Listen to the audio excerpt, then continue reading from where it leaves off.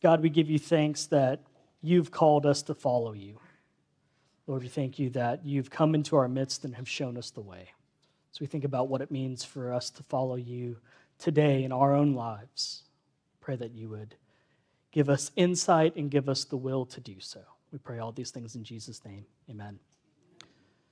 So as I was looking at the passage this week, we're going to focus on our gospel text, and I was thinking a lot about this sense of call, this calling of the first disciples, and just the challenge of that call, right? I mean, Jesus asked them to do something that might feel risky or difficult or unsure, right? They're kind of wrestling with this decision of what does it mean to follow him? I was kind of thinking about just how oftentimes that plays out in the business world, right? There's a lot of stories of businessmen and businesswomen, people who are trying something new and taking chances and doing something risky because they're seeing an opportunity. They're seeing things from a different perspective that other people before them hadn't seen. But that doesn't mean that the risk isn't there to try that different thing. And so as I was kind of reading up on some stories, and some of you, right, can think of Apple, right, and Steve Jobs starting it in his garage. I didn't know this story, but I came across the story of McDonald's and how McDonald's started. So interesting parallel. McDonald's was formed by a group of two brothers, right? We have two sets of two brothers in our gospel story. It's like, that's interesting. So they're these entrepreneurial brothers who had moved from the East Coast to Southern California in the 40s and were kind of just like figuring it out. They were dabbling in the movie industry and a bunch of other things. And so one of the things they kind of were dipping their toes into was food, the restaurant world. And interestingly, I didn't know this, but McDonald's actually started as a barbecue restaurant. So they served a bunch of things, and hamburgers were a big hit. And so this was, the 40s. This is like the high day. This is like the high day of the drive-in style with the car hops and all of that. And so at one point, the very first McDonald's restaurant had about 125 parking spaces. And so people would come and, it had rave reviews and all of this. And they were so successful that the brothers were kind of closed actually for a short season to evaluate their business model and be like, how can we manage all of this demand? And as they were looking at their business model, they decided to try something really new and different. And essentially what they did, and they were the first to do this, is they adapted kind of like an assembly line mentality to the restaurant world. So instead, and basically they said, how can we optimize and make our hamburgers the fastest hamburgers that you can get in town? And so one of the ways they did that is they eliminated the car hops. And so that was a big shift. And so when they reopened, some people didn't like that. They're like, wait, I've got to get out of my car and I've got to go get my own food instead of having it delivered. But the thought was by making it streamlined, they were able to knock down their costs a ton. And eventually, right, we know how this story plays out, right? McDonald's is one of the most successful businesses of the 20th century, right? It's not just an American food icon, right? It's this global food icon. And so what was interesting about this story to me is that the McDonald's brothers, they decided to take a risk to do something new and do something different, right? Things were working. They seemed like they had it figured out, but there was an opportunity to do something new and different.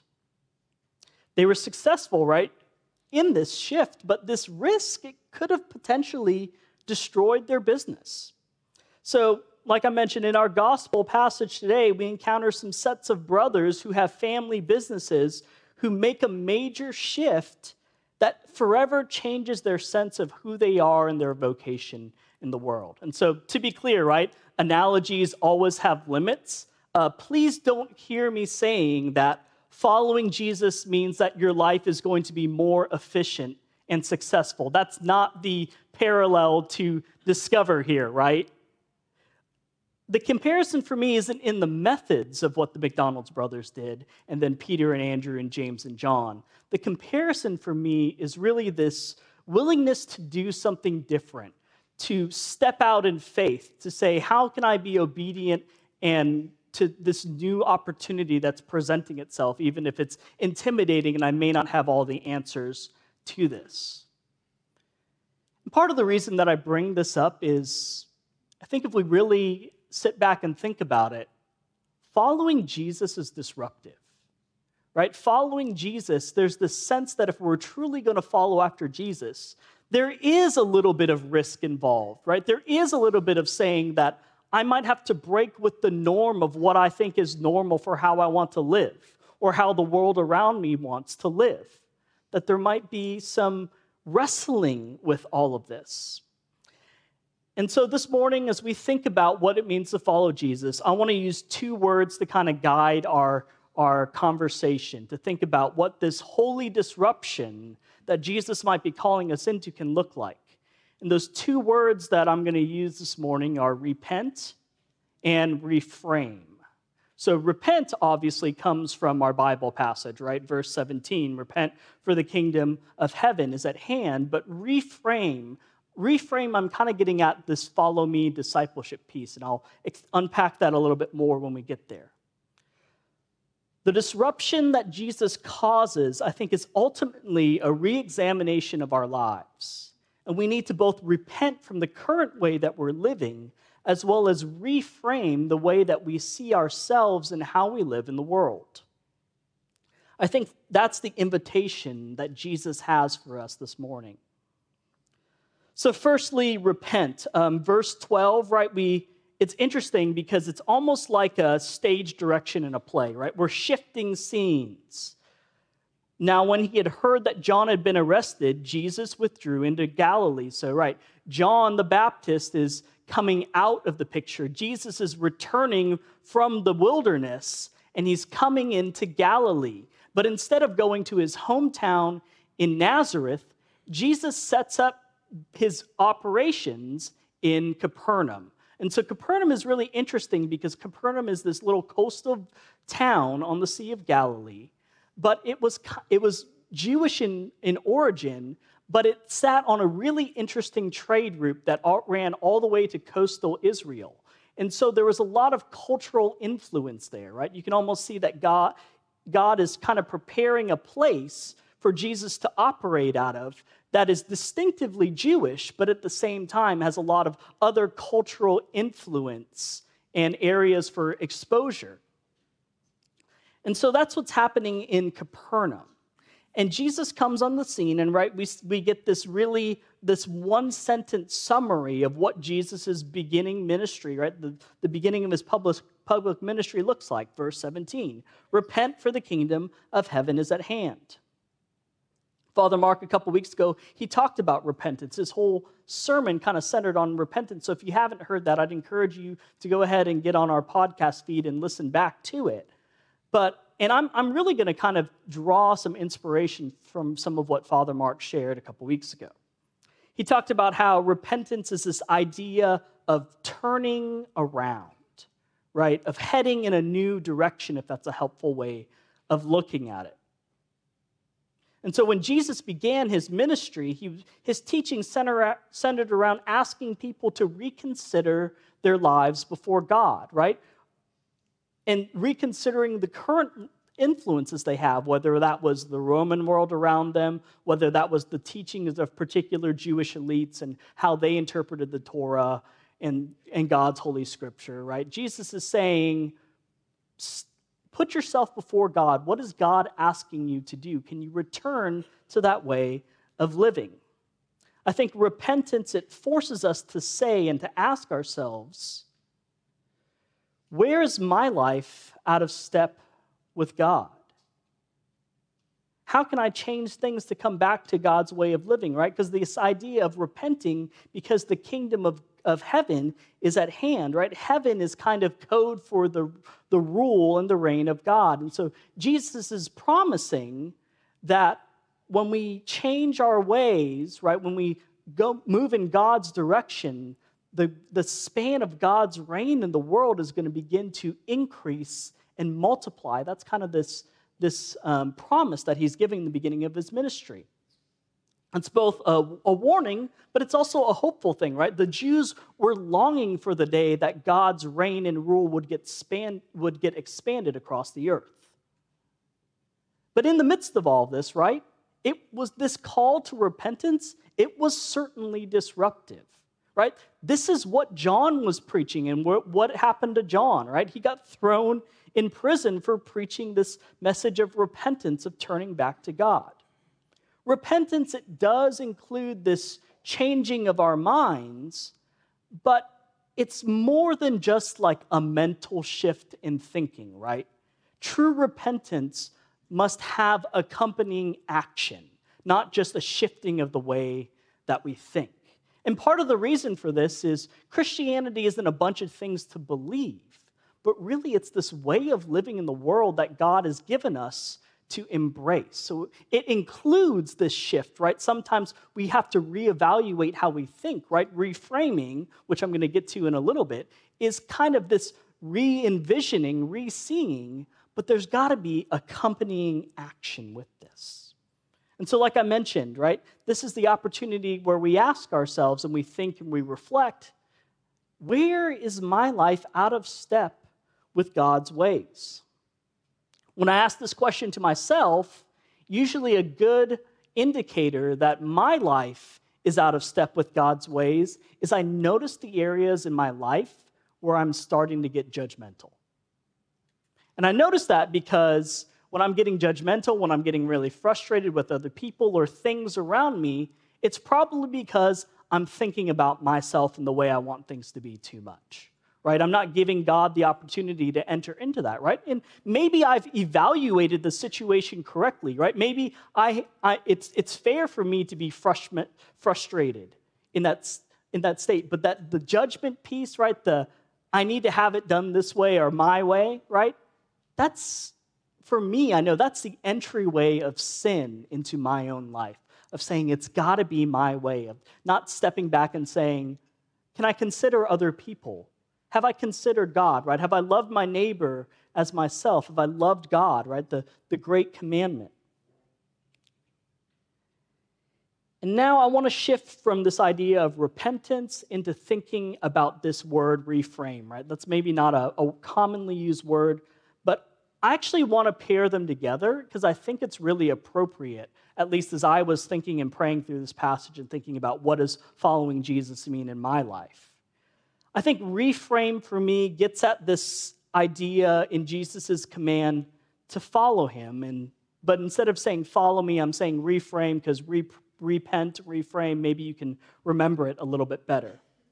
So if repentance is this turning away from an old way of living, for me, reframe gets at this positive way of thinking about what does it mean to follow Jesus, right? Because it's not enough to just simply turn away from the bad. We have to embrace the way of God or the good in life, right? Because if we just turn away from the bad, that's a good start, but if we're not going anywhere, we actually haven't embraced God's way in our life. I've always been struck when I read this passage around the simplicity of Jesus' call to his first disciples, right? It's not this 20-minute speech about why they need to follow him and all the things that they need to do, right? Jesus encounters these men fishing, and he says something really, really simple, right? He says, follow me, and I'll make you fishers of men. And so, like I said, it's simple, but the simplicity of the call doesn't take away from the magnitude, I think, of what's being asked in this particular scenario, right? In this decision that Jesus is putting before them. To follow Jesus means that these brothers, right, and you see it in the response, right, they leave their nets, which is essentially, right, their livelihoods. They leave those things behind to follow Jesus. It's possible that these first disciples, they might have had a limited view of themselves, right? Fishing probably wasn't the worst job you could have had in the first century world, but it surely wasn't the best. You know, in the first century when when rabbis were taking disciples on, people who would follow in their footsteps, oftentimes, though, they would take the best of the best by the age of 12. So if these men weren't already following a rabbi, that possibly meant they might have been passed over. They're kind of like, oh, well, I guess I got to keep going with the family business because I wasn't good enough to do something else. And so again, without trying to over psychoanalyze these men, right, there's maybe a little bit of that going on in there. And I think it's significant, right, that they haven't sought Jesus out to follow him. To me, it's really significant that Jesus sees them and says, you, in all of your imperfection, with all the things you maybe don't like about yourselves and all the things that you're wrestling with in your life, right? I want you to follow me, and I know you can follow me. Right? Jesus isn't recruiting the best of the best. If he was doing that, he certainly wouldn't have been in Capernaum doing this. But Jesus sees these men, and he stops, and he can see them, right, from God's perspective. He knows, right, like the psalm that we read this morning, he knows their stories. He's seen the whole of who they are, what God has before them, and he wants to give them the opportunity to respond, to do something new and different. Jesus is giving them a new start. It's a disruptive new start, but it's a new start if they'll take it. As I was also reflecting and getting ready to preach this week, I thought it was really interesting that the last time I preached was January 1st on New Year's Day, and today, January 22nd, happens to be Lunar New Year or Chinese New Year in a lot of Asian, South Asian countries. So I thought it was interesting. It's like, I'm kind of preaching on these 2 days where globally and culturally, a lot of people are thinking about new starts. Gong hei fa choi is what you say, at least in Cantonese, to wish someone not Happy New Year, but this sense of peace and prosperity and happiness in the new year that is to follow. And so there's a lot of traditions in many of these Lunar New Year celebrations that illustrate, I think, this universal human desire that we have for something new or something different. In Chinese culture, a lot of time families will do a really deep clean of their houses before the Lunar New Year. And what's really interesting is the word in Chinese for dust is like, it sounds very similar to the word for old. So the idea is by doing this clean, they're taking out all of the old, the dust, and they're preparing their lives for something new. But here's the difference, right? The difference between a New Year's start, whether it's our January 1st New Year or the Lunar New Year that happens to fall on today, and the call of Jesus is that oftentimes when we're thinking about a new start, that burden falls on our shoulders, right? How am I going to envision myself? How am I going to make myself new? What are the things that I need to do to grow and to change? But Jesus doesn't pass that burden on to his followers, right? He doesn't say, you figure out how to get better in your life if you want a new start. Jesus says, follow me, and I will show you how to be renewed. Isn't that amazing? That we don't have to figure it out. What we need to do is simply be open to this opportunity from God to be renewed. I also think it's really interesting how Jesus phrases this call, right? He says, follow me, and I will make you fishers of men. So he's doing this really interesting thing where he's taken their current vocation, but he's reframed it, right? He's utterly transformed it into being something new. So they've got some categories for what it looks like to be a fisherman. But here's the catch, right? They're not catching fish anymore. Jesus says, go catch other people. Bring them, right? Cast your net out and bring them into this new way that God is creating. I think it's beautiful that God takes the lives that we currently have and gives us an opportunity to reframe them. Yes, are there times where we really need to cut things out and have a fresh start? Absolutely. But I think oftentimes these first steps of obedience are saying, God, where have you currently placed me? And what does that next faithful step in following you look like? I think that's some of the call that we're wrestling with here. Right? It's this affirmation of their former sense of self, but he's reframed it for God's kingdom, not just for their own sense of identity and worth and working and all of that.